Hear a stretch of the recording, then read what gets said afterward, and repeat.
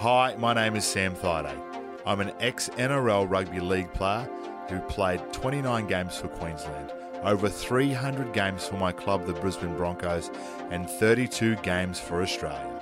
He gives it to Thaiday. Thaiday for the line. Thaiday over. Across my whole career, I've had a lot of deep and meaningful conversations with my friends, teammates, and family. But the one conversation I haven't had is the one that's really important.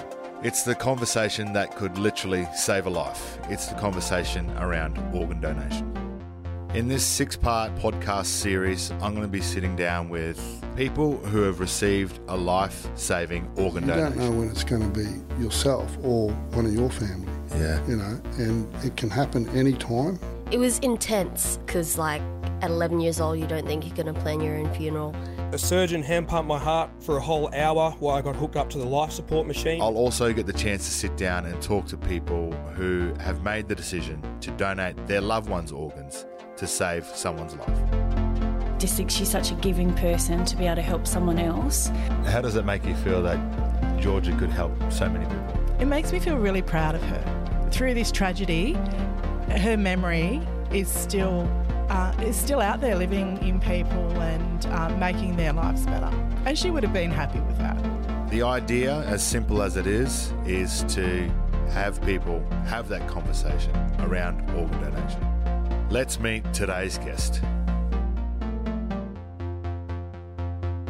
My next guest is someone who I've known for 15 years, has been a huge part of my professional rugby league career, and he was a professional rugby league player himself. I knew that he had heart problems and had a big heart operation, but I didn't know to the extent. Most people idolise our sporting heroes, think that they're invincible, superheroes almost. Gavin Allen was one of those players. He'd won a premiership with the Brisbane Broncos. Gives it to Gavin Allen, back to Allen, that's a try! First try of the grand final! Allen Langer, brilliant stuff! And not just brilliant stuff from Allen Langer, but from Gavin Allen as well. They decided to run the ball on the last tackle. He played 8 games for the Queensland Maroons. And a few years ago, in his early 50s, he had a heart transplant. Now, Gavin, or as I like to call you, Bud, I've known you for 15 years, mate. You been a long worked that time. out.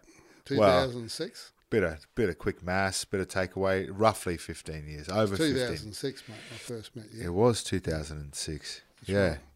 I was managing the Australian team. Yes. I got picked to play for Australia. Yeah, and it was good to have you in camp, actually. That was a team that was kind of dominated by a lot of New South Wales guys that year. Yeah. Yeah. That's what they brought me in for, mate. To Yeah. look after you guys. Exactly, and I appreciate that, mate.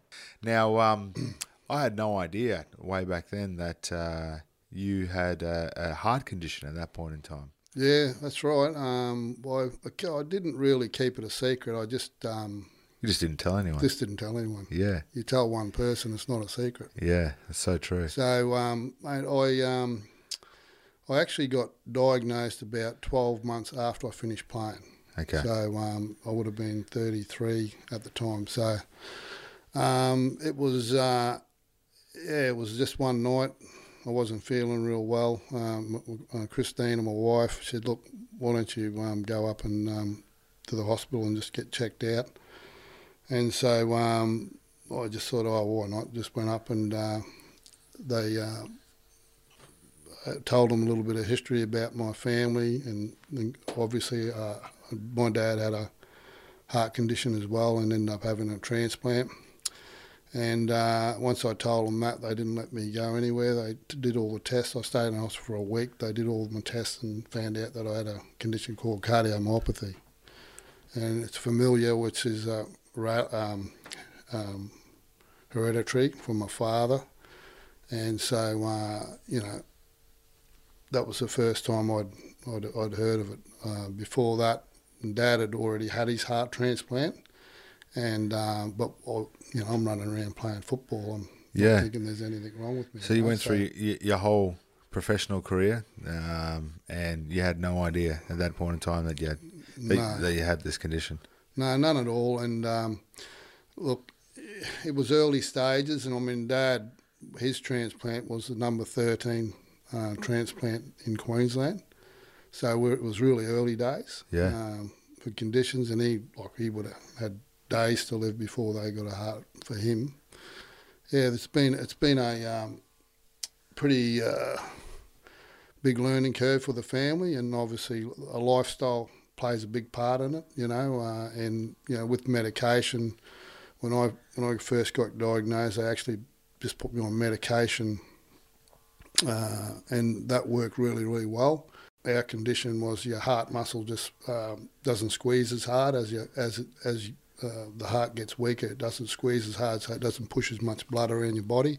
Like a normal heart, probably your heart, be 60 to 70% as it squeezes. 60 to 70% of the blood would come out and obviously oxygenate your body.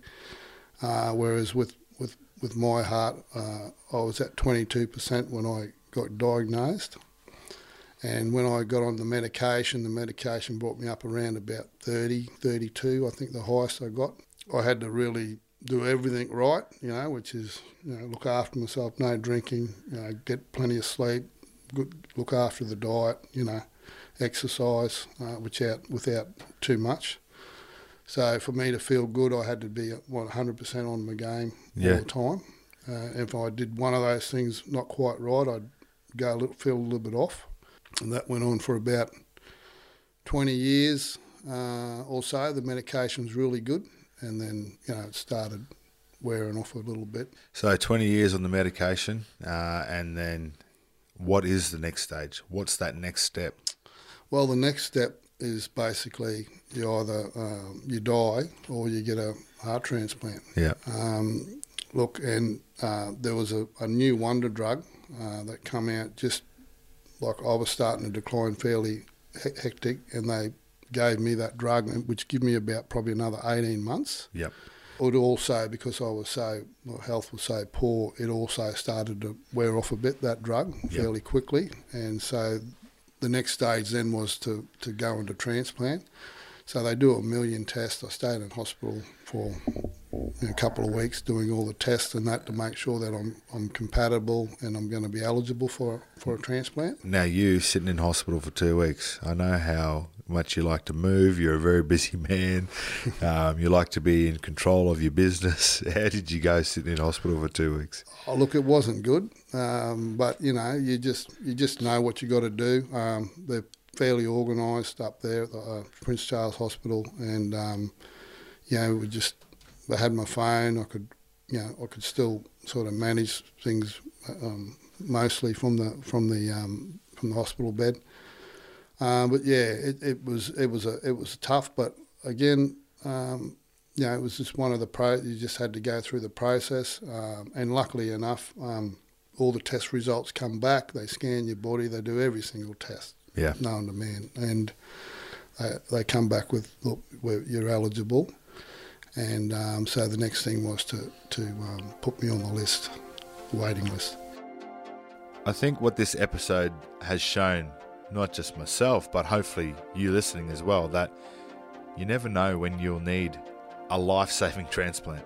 It's more important than ever to have a conversation about organ and tissue donation. Right now, this is going to sound crazy, but there's more than 80 people waiting on the heart transplant list. Their lives could be changed by your donation. It only takes a minute to register. Time starts now, so get on and register. donatelife.gov.au/register. From that point in time, you're on the waiting list. How long was it from that point to when you received your heart? Well, the problem was, by the time I went onto the waiting list, my health had pretty deteriorated fairly bad. So I went up to the hospital, and George Jaworski is the main guy up there at the hospital, and I went up there and I had to park my car, and I stopped 3 times to get to the front counter. Because I was running out of breath, and George saw me there and he said, "What are you doing?" I said, "I'm not feeling good." He said, "Well, come with me." Anyway, he brought me in and he said, "Look, mate, we got to get you sorted out with a heart transplant, but this could take up to 12 months, maybe more." Yeah. So because you've got to get the right match up for your size as well. You know, it got to do a lot's got to do with how tall you are. Your chest size, your height. They can't put a small heart into a big man, or vice versa. Yeah. A big heart into. What was that that waiting period like for you? Because surely that's got to be. You really don't know if you're going to get an organ. Your body's starting to fail you. How are you feeling at this point in time? Well, I was always pretty good. I think I'm pretty level-headed that way, and I see things for most things for what they are. And I realised that being anxious probably wasn't going to help things. I just listened to the doctors, and I was happy to run through the process. I spent 3 weeks in intensive care, just trying to get my body used to the medication, and because I was so weak when I went in, it was a really, really tough gig. It took me 3 weeks to get down into the wards, and I spent probably 3 months or maybe more in the wards. It wasn't easy. I'll tell you, it was tough physically, but I mean, I think having that background in sport and that discipline helped me. Some days you didn't want to get out of bed, or but you just you just had to do your exercise every day. And I got to a stage where I could come home, and so I did that, and that was a really good milestone for me to get home. After being at home for a while, I got to a stage where I was walking every morning, doing everything right, 100%. Right, and then I was able to go back to work. So ticked another box. I used to always look at you and like it was a bit of a joke going around, but you always used to have your walking shoes on. Now I know and understand why, because you had to get your walk in, you had to be active, you had to keep moving. Yeah, absolutely, every morning, mate. Even when you had the nice suit on and stuff. You still had your black Asics on, walking around. Get a few donations from the boys in the Origin camp as well. It's a huge deal for you, but also, you're a very close, tight-knit family. How was it for the family? Look, I suppose, it was tough. And Christina, she was there every step of the way, coming up to the hospital every night, and the kids would come up when they could, with homework, and so she was coming and obviously seeing me, and obviously running the house at the same time, and 4 kids, it's not easy. I won't lie to you, mate. It's definitely strained. It did strain our marriage. When you're not feeling well all the time, it's hard to be happy. Yeah. And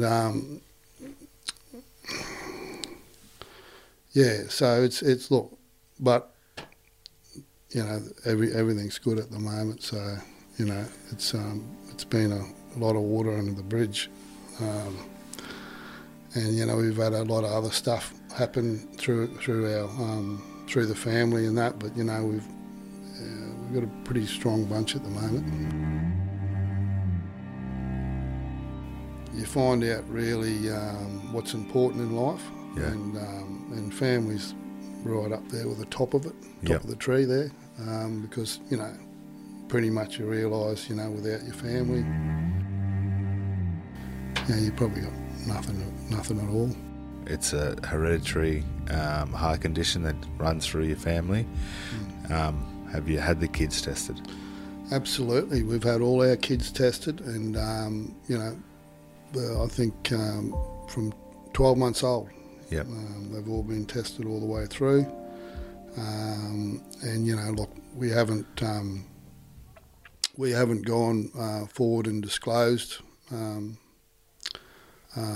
anything with the kids. Yep. And when they're ready to know, we can obviously have that conversation with them. The doctors advised us, just to let them go and live their life, because how would you know? Looking at them, you could never tell. Very active, yeah. And so they've always played sport. They've always eaten well. They've looked after themselves, and and that's the best you can do, I suppose. And we probably didn't really want to plant a seed in their heads either, thinking that, oh, look, you know, I've got to be careful here, or I'll do this, or what if I do this? But they can just go off, and that's what they've done. They've gone off and they're living their life and enjoying themselves. And being a footy player, I'm a stats man, and 4 in 5 Australians support organ donation. But there are 13 million Australians that are eligible and haven't. We need people from all different places, communities, cultures, because organ and tissue types need to match for transplants to work. So if you're from the same ethnic background, you are more likely to be a close match. It takes 60 seconds to register. And that 60 seconds could change someone's life. donatelife.gov.au. I didn't ever want people to feel sorry for me, because I always felt up there that I was pretty lucky. I had a chance. How important is organ and tissue donation? Look, it's everything, and it's look, you know, the heart's one part of it. You know, there's lungs, and obviously eyes, and you know, livers, and you know, kidneys, all sorts of things. Yeah. You know, so tissue as well. All tissues. Yeah. So you know, without it, like again, you people can't see me because I'm on a podcast, obviously, but you can see I'm pretty healthy. You look pretty healthy. And because I do all the right things, I walk every day, you know, do the right thing, diet as well, and you know, I wouldn't obviously be sitting here without it, and what it's done for me and my family, and it's given it, you know.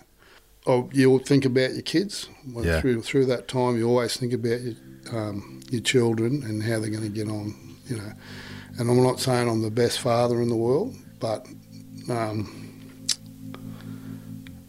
you know, like no one's going to father those kids as good as me. Yeah. And that's because you know, I was there the moment they opened their eyes, and so I know I'm better. How long has it been now since you received your heart? It's been about 3 years now. Yeah. And how's life going for you? You're busier than ever at the moment. Oh, it's great. Yeah. No, it really is. I get up 4:15 every morning, and we go for a walk. I walk with a few of the old has-been Bronco players. Yeah.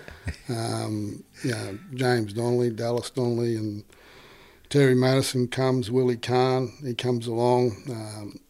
Alf's even come from time to time, although 4:15 he's just getting home. It's too early for the big fella. Yeah. But he'll come down sometimes because he lives close by where we walk, so he'll come down and have a cup of coffee in the morning some days. So we've had, you know, Tony Curry come along. You know, we've had Mark Hone. You know, he's been coming lately as well. So you know, we've got a whole heap of the old stages there, and yeah, they're all going good. How important is it to have a team behind you? You've had a lot of support from your wife, your kids, your family, your old footy mates. How important is that? Oh, look, it's everything. I mean, you know, you spend a lot of time in reflection, especially when you've got your back up against the wall and in hospital, and you know, you don't know whether you're going to come out. Simple as that. And you do reflect a lot, and without people and, you know, friends and people that you know, you know, and family around you, you've got nothing, mate. All the rest of it means nothing. You get when it's all over, you can't take anything with you. Yeah. Nothing at all. You just got to just do the right thing by people, look after your family and your friends around you, and you know, and that's the best you can do in life. We've had some tough conversations. I appreciate you coming here today and sharing your story, but probably the toughest conversation that we need to have is that conversation around organ and tissue donation. Why is that important for people to have that conversation with their wives, their husbands, their partners, their kids, their family, their friends? Well, there's a couple of reasons, and you know, one of them one of them was obviously you want to be able to help people, but the other reason is you don't know when it's going to be either yourself or one of your family. Yeah. You know, and it can happen any time. It really can. And, we're all in it together, aren't we? You know, and with your, it's just not, it's about, it's something that you can do and it takes nothing to do it, and you can just you can help and save so many lives and make so many lives better from it. And I just find that there's no greater gift. That's it, the gift worth giving. In 2021, over 1,100 people received life-changing organ transplants. Right now, as you listen to this podcast, there is 1,750 people waiting on that organ donation list, just hoping their life will be changed for the better. So, what do you need to do? You need to have a conversation with your family. It's the conversation about organ donation. And, of course, they need you to register. donatelife.gov.au. I'm Sam Thaiday, and I will see you next time on A Gift Worth Giving.